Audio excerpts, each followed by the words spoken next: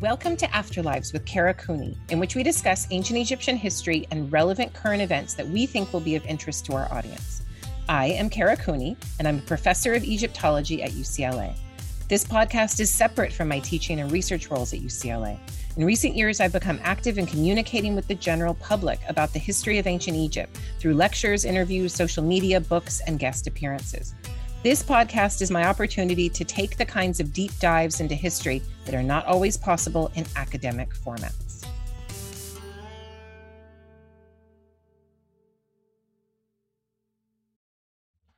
Leaders' power and trickle-down economics. No. So this was April 16th of 2020.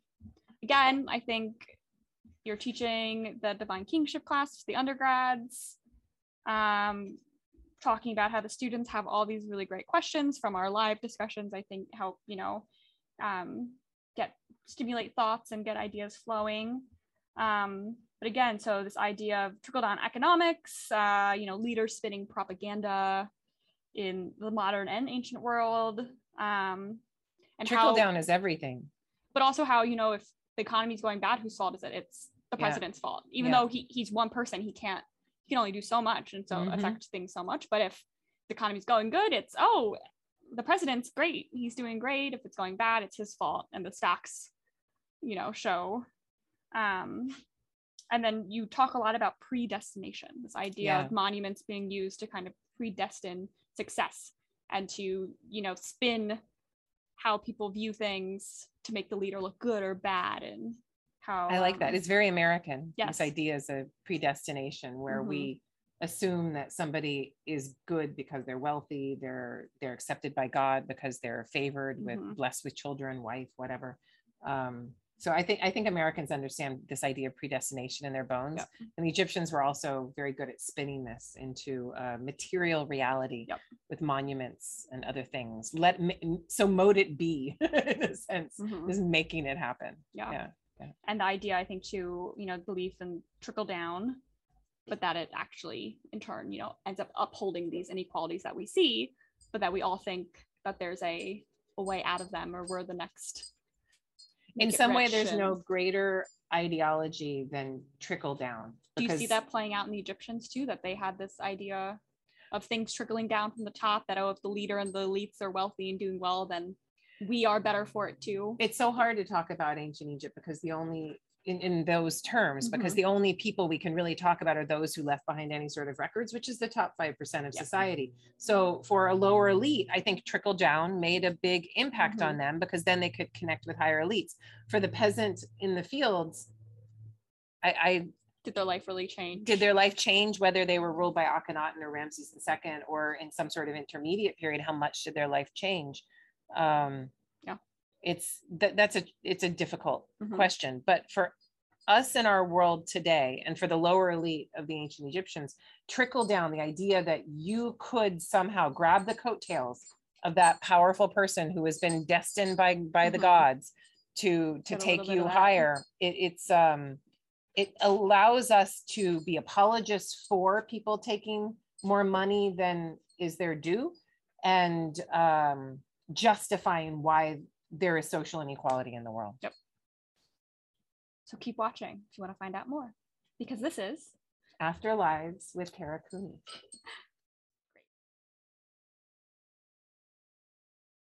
On Egyptian kingship and the ideology of kingship, and they're all doing presentations on, they're all picking a king or picking a dynasty if there's not as much information about that king.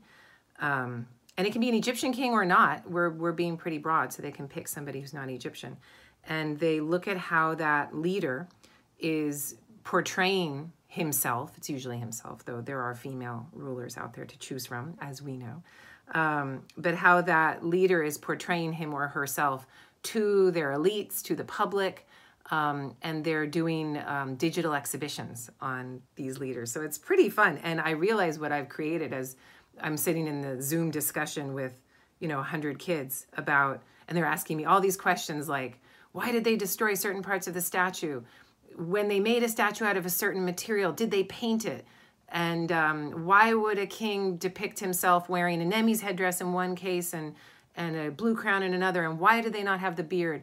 what does it mean that it's small or big? And I'm like, oh my God, this is great. Because essentially everyone is asking about what it means to display a large monumental image of the leader versus what it means to display a small and intimate salon portrait of the leader that only few would have gotten to see. What are the different agendas involved with such depictions?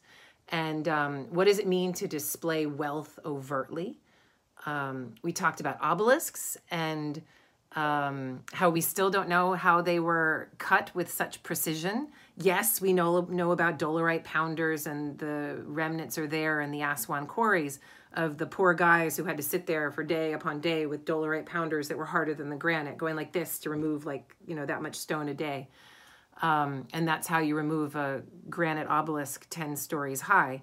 But then once you're doing that, how do you get the precise 90-degree angles? How do you get the thing tapering to a point at the top? How do you get the super precise inscriptions of hieroglyphs and imagery? We still don't know how hard stone was cut. And as I told the students in this last discussion, that is exactly what they wanted. They don't want these miracles, the trade secrets, the state secrets to be let out of the bag. And these things have to be kept close to the vest because it helps to maintain a kingly power. So it was a fun discussion. I enjoyed it. And now I'm talking to you guys. So we also talked about, there was one student who asked, did the Egyptians really believe that the king had to do rituals every day to make the sun rise and set? And I said, no. They would have seen through time and had a cultural memory of a time period when a king was not able to do these rituals. And so there wasn't this primitive, simplistic understanding that if one man didn't do them, the sun wouldn't rise and set. That's too much, right? Instead, it was about this idea that the sun needs to give its prosperity and life-giving rays in a particular way. And that the king was the one who was activated to be able to pull that divinity into the ancient Egyptian space. And I made a comparison, and you guys can tell me if I'm crazy, but as we see the coronavirus discussions happening, there are some people of many different religious persuasions who say that we can meet in our congregation because God will keep us safe in our congregation, we'll be fine, and thus dismiss some of the health warnings and worries. There are also people who are using this virus ideologically to say that some places have been stricken more harshly with the virus because they are sinning in particular ways. Again, I've seen this from many different religious perspectives.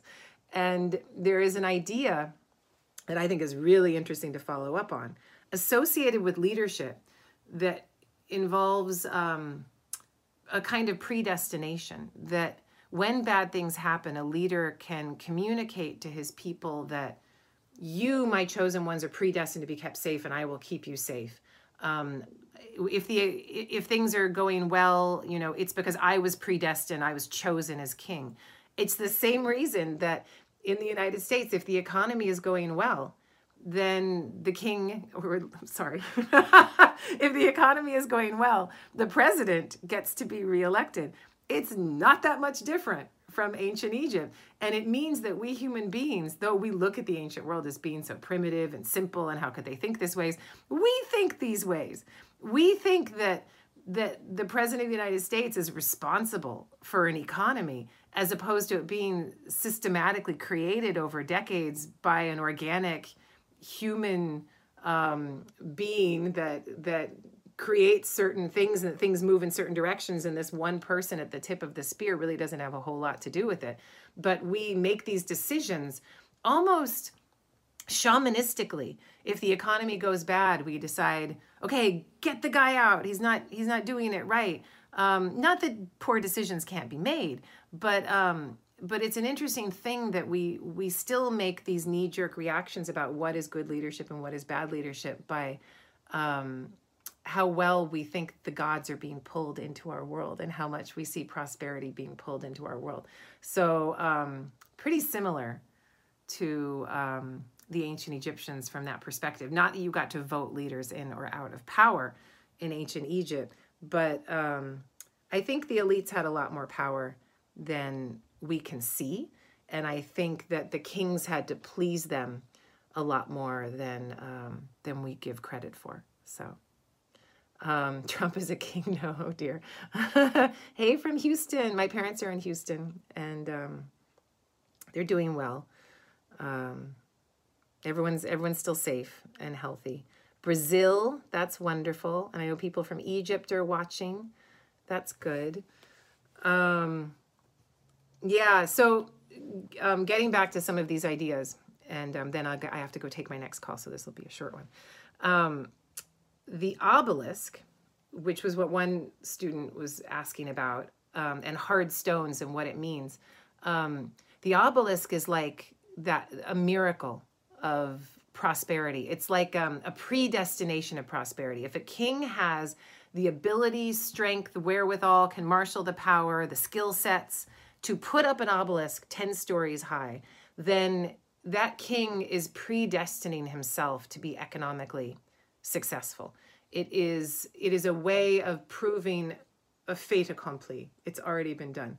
And I want you guys to all go out and look at the world around you and see how leaders have placed monuments in certain places, have made communications in certain places as a kind of predestination of success.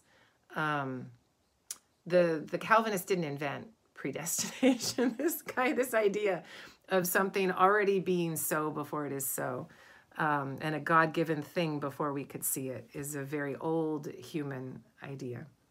The other thing that we talked about that I think is really interesting and very relevant for what we deal with today economically in terms of leaders is trickle down.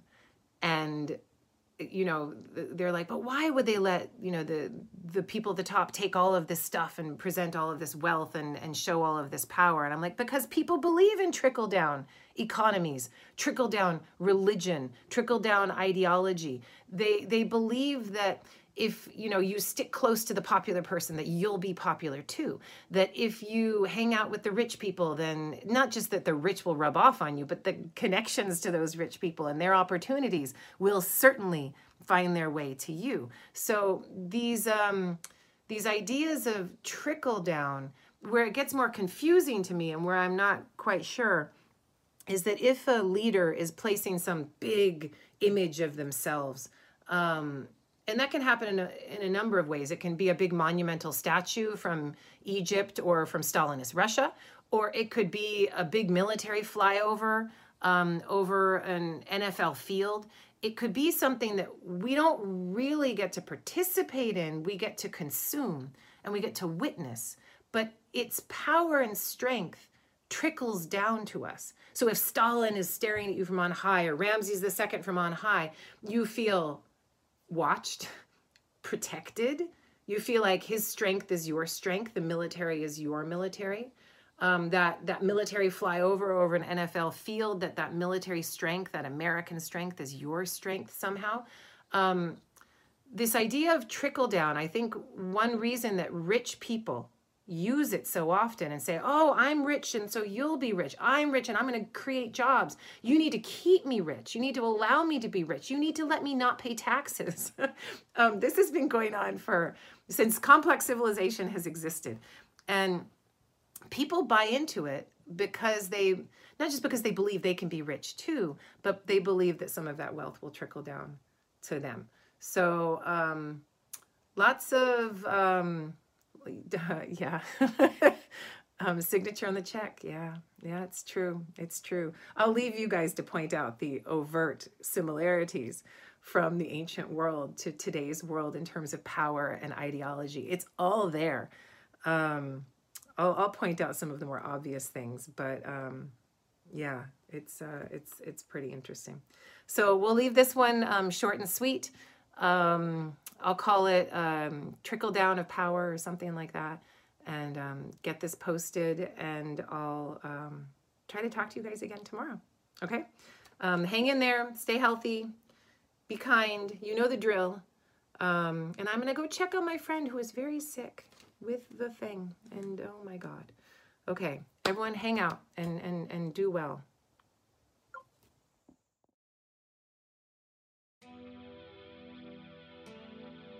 Thank you to our listeners for your support and for subscribing wherever you listen. If you enjoyed the show, please leave a 5-star review and help raise our profile and let others know about it. Send your questions related to the show and topic suggestions for future episodes to karacooney@gmail.com.